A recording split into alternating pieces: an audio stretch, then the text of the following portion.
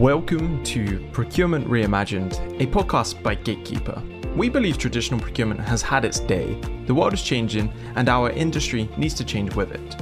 On the podcast, we share the best practices to help you streamline your procurement processes, navigate vendor onboarding, and ultimately get the most value out of your vendor contracts. I'm your host, Daniel Barnes. So just to get started, Gary, it'd be really cool to understand what your role is, but could you describe your role currently and what you do as though I'm a 5-year-old? When you prompted me for this was a great question. And I said to my wife last night, I need to explain this as if you're a 5-year-old. So I explained it and she said, I'm a 50-year-old and I don't understand it. And I was like, right, okay. Oh, I love that. Let me try that again then. I work in the procurement department at John Lewis Partnership. And John Lewis Partnership consists of Waitrose and John Lewis. And when you buy something in the shop, when you buy your toy in the shop, your mum will pay at the till. The people working there will be wearing uniform. You might need a bag for the toy that you bought. So the procurement team's job is to buy these things from other companies so that the shop can use them. Procurement makes sure they are available when you need them so the shop can use them. Procurement also makes sure that the people who produce those items are treated fairly, have been paid fairly, have good working conditions. And also procurement makes sure that John Lewis are paying the right price for those so it doesn't cost you more as the customer. And my team in procurement is responsible for developing the tools and giving people the education to how to use those tools, really teaching people the importance as well of all those things, of making sure that we get the right price, but also we have the right conditions for workers. We're considering the planet as well. And also making sure that we're building good relationships with the companies that we buy from. So, Gary, we're going to dive into sort of the meat of this podcast now. We're going to be talking about rebranding procurement. And I'm just going to put a slight caveat here. I have absolutely no idea how this is going to go. I'm really excited to hear your thoughts. I have a lot of thoughts on this and I'm going to kind of keep them. I'm going to try and be quiet as much as possible here, let you talk. But maybe we'll start off with reimagining procurement in this way as to why it may be necessary to rebrand procurement. Feel free to join in because I think it's a conversation we need to have rather. I mean, I'm not going to say I've got the answers. It's just very much like you. It's a thought that I'm having of, what is procurement now? What does it need to be in the future? So my thoughts are procurement needs to evolve because times are changing and expectations are changing. Technology is changing. Everything around us is changing at a pace that we've never seen. Never seen, right? Yeah. It feels like every 3 months, there's a life-changing technology moment over the last year. And I don't think we can even keep up mentally. I don't think we're aware of the vast changes that are happening right now. Yeah, but also environmental changes, what's going on around us in the world. That's sort of, there's just stuff happening all the time. And because of, social media, etc., we're much more clued in to things now as well, aren't we? It's sort of like it's instant. Like it doesn't take time for news to filter through. It's happening there and then in front of you. Everything's real time, right? Especially with platforms like Twitter, which have effectively changed the media, the way in which we consume, I guess, news in terms of that kind of media. You can find out anything that's happening around the world in any location in real time. And that's scary. It's wonderful. But I think we were just talking about LinkedIn and the same's kind of happening on there as well. Real time commentary around events, whether it's business, environment, sustainability, news, it's all there.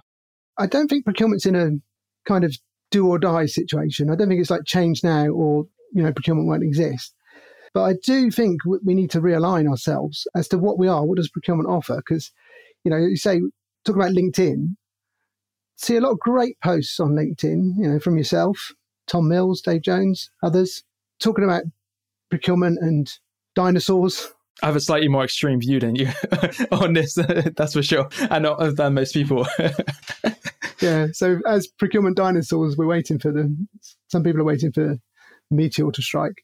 Yeah. But what I would say is, there's some really great conversations happen on LinkedIn. And we say, procurement professionals are saying that we're more than cost savings. We're about risk management, relationship builders, with the brand custodians, putting ourselves forward as the enablers of the business, procurement people being critical thinkers, big statements around how much we care about sustainability, diversity, human rights, and also this entrepreneurial aspect to it. And you're seeing a lot more of that with procurement professionals now, sort of like actively being entrepreneurs, setting up their own businesses, but also talking with an entrepreneurial spirit. So that's kind of the conversation which is happening in procurement circles. But when procurement talks to, the paymaster... yeah. It's a very different conversation. It's a different conversation, isn't it? So true. Yeah. No, it certainly is. A lot of procurement teams report into the CFO. And what's the CFO's focus? It's finance related, isn't it? And it's money. And we quite quickly revert to, look how much money we could save you. Or if you let procurement do this, look how good we are at negotiating. Or we could run some tenders, and it's yeah. It's all that measurable stuff that we'd fall back on to justify why an organisation who's employed a procurement team should use the procurement team, rather than saying, setting our stall out early to say, we're a procurement team, we're here, we're part of your organisation. We're going to help the organisation thrive. So we're going to deliver. We're going to deliver on risk management. We're going to build great relationships. We're going to bring more innovation in. We're going to really drive the brand. We're going to do all this stuff. Oh, and by the way, we'll probably save some money as we go. But it seems whenever procurement has that conversation with the CFO, they think the CFO wants to hear save money. So that's the first thing they lead with. And then they don't hear anything else after that point. It is a really good point, and it's one that I thought about a lot, especially over this sort of last 18 months. It's like a safety net, right? Like procurement, it's so easy to just say, actually, we're here to cut costs, and cost is kind of the primary focus. But your point there around, we could do all of these other things, and we should be doing all of these other things, because if we're not, we're probably going to let costs seep in from, you mentioned risk management. If we don't manage risks, well, something's bound to happen at some point that will cost more money than whatever we've saved on that contract value. And I've also been thinking about the CFO, sort of just going back to your point of most procurement people, where do they report? To the CFO. And that is my experience as well. Sometimes in ops, but normally they're very closely aligned to that CFO. I think the conversation, kind of what you're alluding to as well, is it kind of needs to come out of these procurement bubbles, and procurement needs to be talking internally within their own organizations how they can better do things, but probably in places and forums like LinkedIn, on Twitter, is talk to more of these other types of people across the business and really try and figure out what they're interested in. I've been speaking to a few CFOs, and there's one CFO on a platform called Substack. He's on LinkedIn as well, called CJ, and we've been chatting a bit. And it's just really interesting to see his perspectives, because you suddenly realize actually they don't just care about cost, but if we're only going to offer up that we can reduce cost, of course, they're just going to take it, right? So does this take a strong sort of vision from a procurement leader or multiple people all the way down sort of the hierarchy in a procurement team to make this happen? Like, how do we get around this kind of issue that we're presented with, which is a lot of good insular conversations within procurement communities and groups, but it kind of isn't going anywhere outside of that? Yeah, keep talking and keep generating that feel within the procurement bubble. I wonder if we're just not confident enough in it to have actually gone out and had that conversation wider, in that we want to do it. We think we've got the skills to do it. Can we say we're delivering it? And perhaps we're retreating to things that we know that we can deliver and that we have delivered and it's proven already, rather than being a bit more audacious in our goals and saying, actually, well, we haven't delivered this, but we could, and let's go after it. Is the same that we feel we need to deliver first before we message. But I think we just need to be brave and start having those conversations wider. Even on LinkedIn, I would say it's a great network and there's some great procurement people on there, but it's very much procurement people. So, in that network, having that conversation. So I guess it is, how do we expand out of there on those platforms?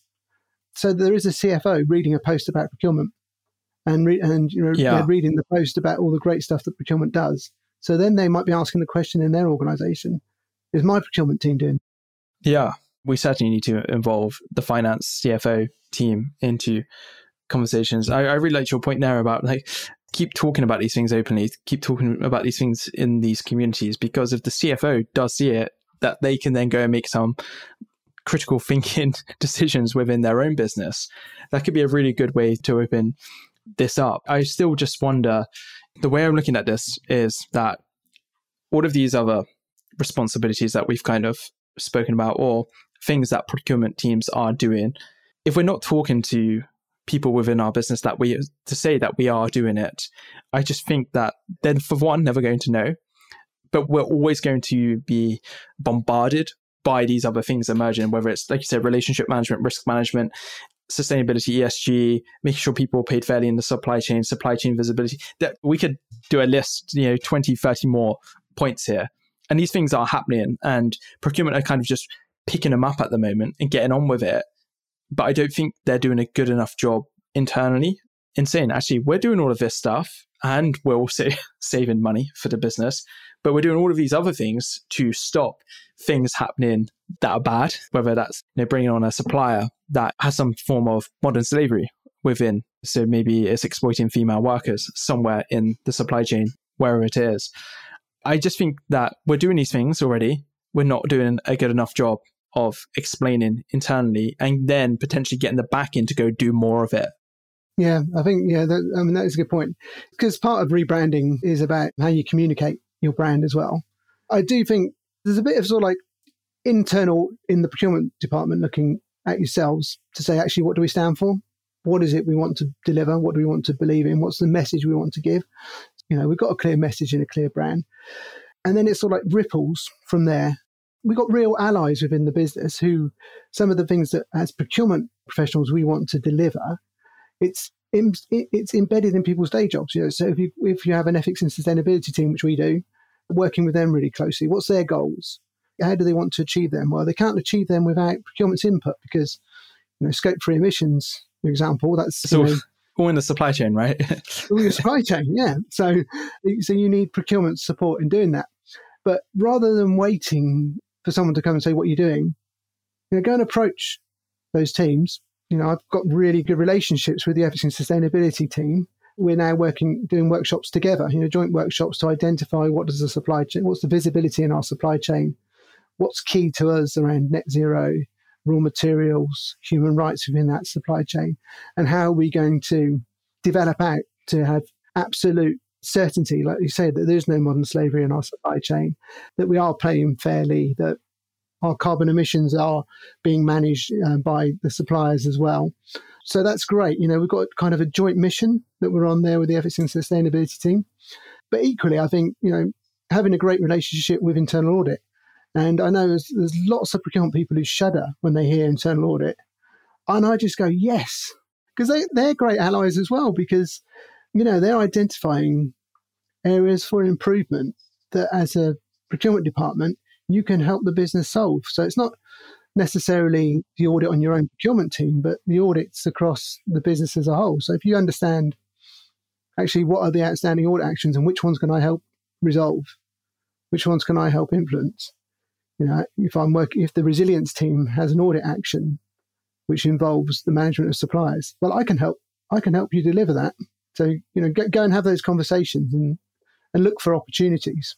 Just that point on audit is really interesting that you welcome it in that way, because in the past, I kind of don't like them, but really do like them at the same time. And one thing that they're normally very good at is getting rid of blind spots for you, because we can get very insular, and that's across any team. So that's why I always think those internal audits are so powerful, because it can pick up areas where maybe you're not doing so well, and also across the business where the rest of the business isn't doing so well. But your point there as well as working with your ethics team, is that like one of the main benefits of potentially like rebranding procurement from sort of more of a cost cutting, cost saving only function to doing more and more of this, wider piece, especially around sustainability, scope 3, modern slavery?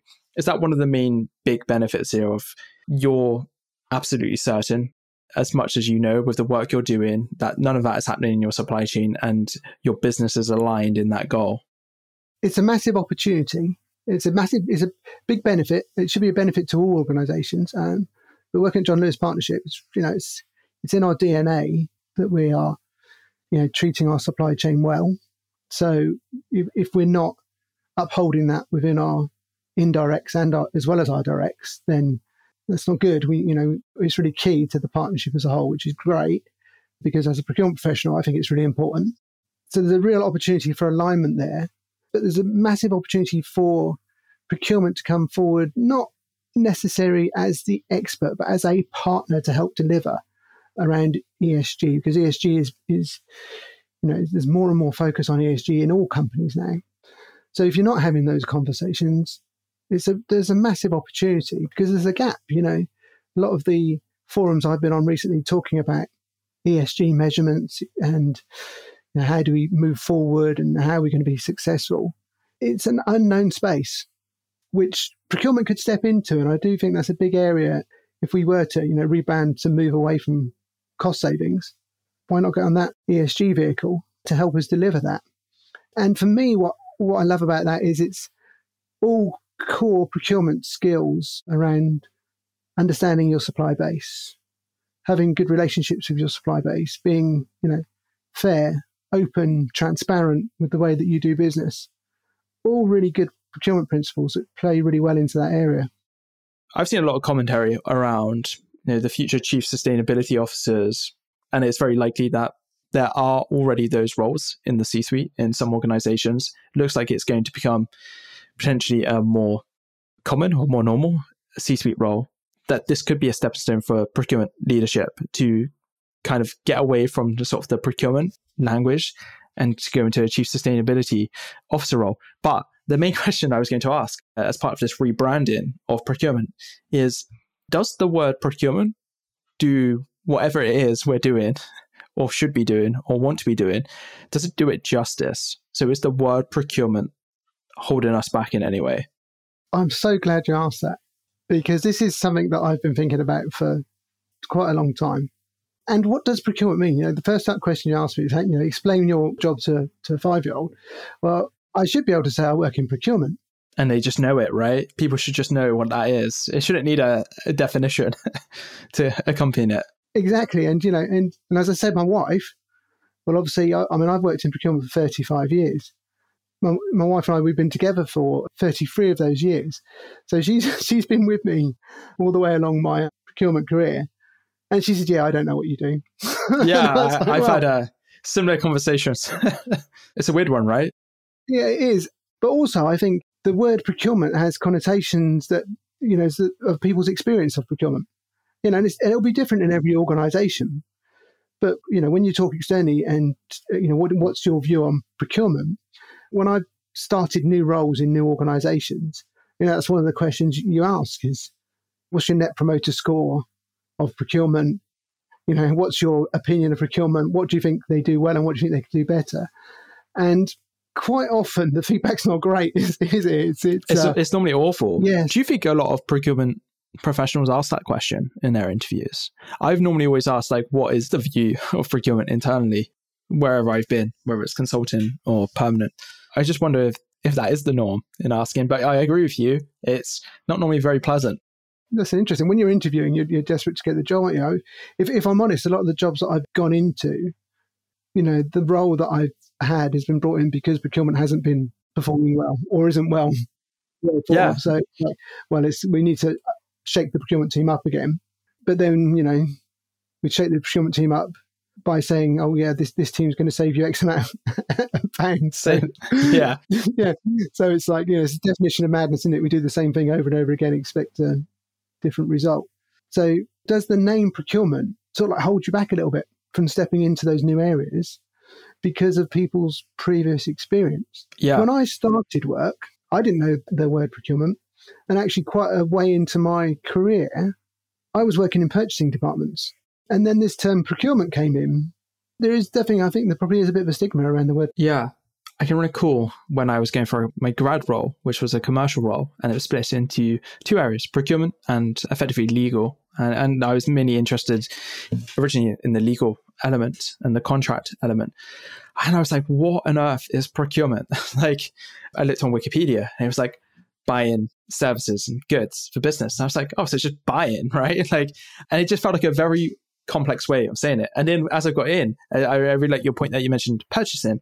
There's almost like an internal elitism within the profession, which are bundled like procurement and purchasing into, that procurement is so much vastly better than purchasing, because purchasing effectively just covers RFQs, go get a quotation, buy some stuff, maybe use a credit card to buy it or send an invoice, and you kind of don't worry about anything else. And I find it really weird. Anyway, that's kind of weird artificial separation. But then, yeah, just on the word procurement, everywhere I've been, I've introduced myself as, oh, I'm in procurement, or I've come in to do this within the procurement side. And like, you just see their faces drop instantly. And very similar to you, like a lot of the roles I've had over the last 5 years was fundamentally because a procurement team was underperforming or not getting and by underperforming, a lot of the time it was, we don't have the right relationships in the business, as opposed to not saving enough money, or we can't get people to use our processes, or our processes are so vastly complicated that no one knows how to even start a request to procure, to buy, or to get something that they need. Can you help? And yeah, I just think the word procurement, it does in places hold us back. I look over across the sea and see what the US sort of procurement professionals are doing. And a lot of those teams aren't called procurement. They're like sourcing teams or contract management teams. My last role, I wasn't in a procurement team. I was in a supplier management team. And one of the questions I asked in my interview, why is it called supplier management, not procurement? And then they said negative connotations of what procurement can do. But the kind of where my brain is going with this is that procurement is holding back procurement as a profession. It kind of limits us as to what we can deliver. But I don't have a magic wand answer as to what we should be calling ourselves. I do kind of like the supplier management piece as a name, or just focusing, vendor management, I think is a really good term as well. That's kind of, I think, like quite a soft way to change it. And it's a way that I guess over the last few years, I've kind of warmed to quite significantly, despite using procurement. This podcast is called Procurement Reimagined for a reason. And it may be that we reimagine the procurement out of the podcast title. I mean, my job title is procurement lead, supplier management. I had an interesting talk from Simon Gill from Procurement, and he was talking about the different aspects of procurement, so the tech aspect, the sourcing aspect, the contract management aspect, the supplier relationship management.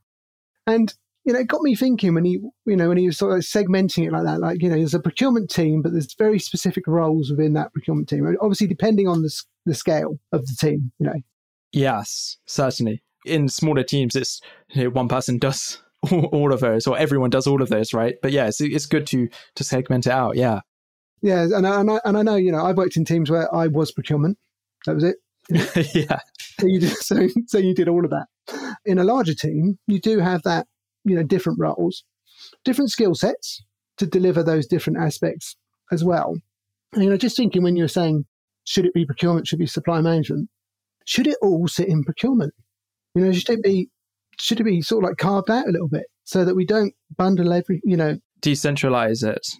Yeah, from requisition through sourcing, through contract management, through to supply relationship management. Is it right that all sits in one place? I know it's horses for courses, really, isn't it? Because it depends a lot on what the organisation needs from those aspects. Yeah, that last sentence is probably the most important point, isn't it? Here, really, it's like, what does the organisation need? And then it's like, is this traditional model of how we do procurement going to enable it or prevent it? And I think it is holding it back, regardless of what that view is of the business. But it's a super difficult topic. So I'm glad we're kind of just talking it through here, because I don't have the answers. I'll be really intrigued, anyone listening, as to whether they also want to come talk about this, because I think it is a fundamental point. Your point as to whether procurement, who houses all of these different areas, is that the right thing for it to do, and whether it should be, whether broken up or separated and moved around. There could be something good there that could come out of that. But I don't necessarily, like we said, we don't necessarily have the answers here, but I think this is the type of conversation that we should be brave enough to have, because I think we do need change in the space. Gary, you said you've been doing procurement for 35 years. Maybe what's like one big change you've seen in that time from, Gary 35 years ago to Gary now? Like, what are you seeing in the space that you could say, actually, that's so fundamentally changed, that it's so vastly different now? Well, I mean, tech, definitely in that time. Yeah. I think back to my first role. I worked for the company that did the distribution for McDonald's. Oh, wow. Okay. They also baked the buns and made cola. So you're too young to remember McDonald's own cola before McDonald's sold Coca. Oh, that was a thing, right? That's amazing. I want to try some. It wasn't bad. That's incredible. And the root beer. Well, that was just... What? This is life-changing news right for me right now. I'll be completely honest. Root beer at McDonald's sounds incredible. Yeah, that was my first role. And I was, working in the purchasing department. We were a centralized purchasing department. I remember when I started, my boss said to me, yeah, we keep going through these cycles every 7 years. We centralize it, we decentralize. Yeah, I've had that. That's the other thing, technology and pace of change, because he said, every 7 years we change. Well, now it's not every 7 years we change, is it? It's constant change. We're just getting used to a world now of this might be what it is this week, but could be something different next week. So you've got to go with it. But those purchase orders that I raised, I took requisitions on carbon copy paper. Yeah. The 3-layer stuff, right? Yeah, that's it. Yeah. And maybe this is slightly concerning because I only started in procurement in 2015. And in 2017, I was doing that. Wow. Oh my gosh. And in a multi-billion pound company. Yeah, because when I normally talk to people about carbon copy paper, they say, what? What's that? That's the only reason I know what it is. Because in what other aspect of my life will I come across it? Oh, in a procurement role. Yeah. So, I'd take the requisition. I'd raise the purchase order in what was, lovingly called a dumb terminal. Okay. Which, is really great for your self-esteem to say that you spent all day working on a dumb terminal. It's like, okay. Brilliant. And so I'd raise the purchase order number. Then I would have to go to the telex machine. Now, I'm sure you haven't worked on one of these. You lost me now. Right. So the telex machine, you would dial the number that you're connecting with, and you would type out the order. And it'd be like a typewriter, and it'd be punching out the order on your side, and it would also be punching out the order on the other side. So that's the way you sent purchase orders. Then the fax machine arrived in the office. Oh my God, it was a life changer. I bet, yeah. I mean, and my typing skills have never been great. On our telex machine as well, if you made a mistake, it was really hard. You couldn't delete it. You'd made the mistake. And you had to, it's there. Yeah, it was very stressful. But fax machine was like life-changing because I could now write my orders and send them. But that was a real challenge because my handwriting has never been great. So I quite often get people phone me and say, what is it you've ordered? Then obviously email came in. Technology has really changed in that area, is what I say. And it's in the communication area, really, isn't it? It's how do you communicate those aspects. I spent quite a chunk of my working life working at a software developer who developed P2P systems. So during the 90s, I was part of that journey of, moving things forward and introducing cataloging. That was a great experience for me because I'd see from the point of speaking to the client about what their needs are, telling them what the best practice was, helping them implement their systems, etc. And from 88 to the late 90s, there was a big shift in P2P, and then it kind of all stopped. And the reason it all stopped was because of the millennium bug, because no one was developing systems, everyone was testing systems. And people say that, that was a big hoo-ha about nothing. It wasn't. It was real. The millennium bug was real. All these systems were going to fall over if you didn't have dedicated people testing them and fixing them so that they could roll over from their 2-digit year to a 4-digit year. Yeah. I think there's been a bit of a gap in the technology development for P2P systems since those late 90s. Now, again, it feels like it's really moving on. Exploded, again, right? It's like, it absolutely, incredibly. So, I wouldn't, so the 18-year-old in 1988 would not recognize technology as it is today. Yeah. And this is almost looking through a lens of history for me in kind of it, because I was a kid. What you just described, I wasn't born for some of it, and then I was a young kid. It kind of felt like the technology in the space got to a set point, and then for 10 to 14 years kind of stalled. And then 2017 picked up again because there was a bit more excitement in the space. Some big money was spent with some tech providers. And then COVID has really vastly demonstrated the fragility in some areas of just not having the right data or processes or a million other things. And now it's just like, if I even, like I said, I was doing the carbon paper requisitions at one point, just a few weeks I may add, because I got rid of that very quickly there. I was like, well, this is not how we do this.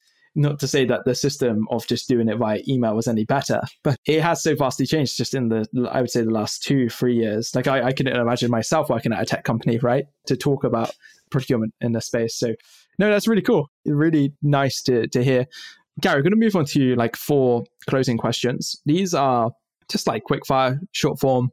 You can answer them however you want. And I just kind of set the reason we ask these is because we have every month at the moment over 1,000 listens of these episodes, which is kind of wonderful as a new podcast. And there's a lot of people across the world in different kinds of procurement, contract management roles. And everyone does stuff so vastly different, or they've got a certain approach in their business. And we're just trying to see, like, how do people do things? So maybe the first question I ask is, how many contracts do you manage at the moment? Can I say how many suppliers we have first? Because I think that puts it into perspective. Yeah, do that. Yeah. So we have in the region of 3,000 suppliers. And just to put that into perspective, that's across 2 retail brands. We have a farm, we have hotels, and we have financial services and head offices. So we've done quite a job of reducing those down from around 6,500. So we're at 3,000 at the moment in the regional. Now, the vast majority of the spend with those suppliers is across about 500 suppliers. More than 90% of our spend is with 500 suppliers. So that's where we concentrate our contracting effort, around those 500. Others are on real short form or purchase order terms. Yeah. When you said 3,000, instantly I was like, oh, that's quite a lot. And I was like, well, that doesn't sound like a lot, given I'm aware of just the sheer vastness of your organization. That's incredible. I've seen organizations that have way more than that are smaller. I've worked in some organizations in government that have close to that, and that's just in one tiny part. I'm kind of laughing to myself because that can be a particularly messy area. Gary, what's one piece of tech, software, hardware that you could not live without? And as frustrating as it can be, video conferencing. Now, oh wow, okay. I would never have said that pre-COVID. Yeah, because I don't think I'd done one video conferencing call pre-COVID, but now I just couldn't live without it. The relationship building that you can do, the networking, it's incredible. That's a really good answer. No one's answered that, by the way. A lot of people said phones. You're the first person to mention that. And now just your point, like I think I did the odd Skype call to people, family members maybe, but I don't even know if Skype's a thing anymore. I don't hear about it. But yeah, it's a really good point actually. And now Microsoft Teams resurgence is a really interesting space for sure. And the weirdest question that I will ever ask anyone in procurement is, imagine I'm your procurement genie. What's your one procurement wish that I can grant? So whether we continue to call ourselves procurement or not, but my one wish from the genie would be that when someone asks me, where do you work? And I say, I work in procurement. They say, wow, that's really interesting. That's really interesting. That must be so exciting. And I really understand what that is you do. And you're making such a difference to the planet in the work you do. You're making such a difference to people, to organizations. I get it. I really get what you do. Well done. That would be my one. That's amazing, actually. I think I'm going to steal that as my answer to this question, because like you were saying about your wife, that she still doesn't really understand. Like I have conversations with my partner, and she's at one stage of my career, I couldn't tell her anything because of like working in government, in defense, Official Secrets Act. Couldn't tell her what I was doing. I was just be like, oh, I'm buying stuff and putting contracts in place for stuff and then making sure that stuff comes through. And that was like the only way I could say. I couldn't say like, oh, I just brought this, or like that's as much as I could say. I couldn't go into any detail, and I still really can't. But like, as I went through my, like the last 5 years, she still was just like, it just sounds so complex. Like, why procurement? Like, what was that word? So just to come back to that theme of like, is procurement the right word, the right description for this profession? It's a good question, but I really like that answer. But Gary, thanks so much for joining. I really appreciate you inviting me. I'm a big fan of your content on LinkedIn, so I was chuffed when you said, could we have a conversation? And it's been great. I really enjoyed it. Yeah, awesome. No, I appreciate it, Gary. Thank you. Procurement Reimagined is brought to you by Gatekeeper. To find out more about Gatekeeper and how our vendor and contract lifecycle management solution is delivering visibility, control, and compliance to our customers, visit www.gatekeeperhq.com. And then make sure to search for Procurement Reimagined in Apple Podcasts, Spotify, and Google Podcasts, or anywhere else that podcasts are found. Make sure to click subscribe so you don't miss any future episodes. On behalf of the team here at Gatekeeper, thanks for listening.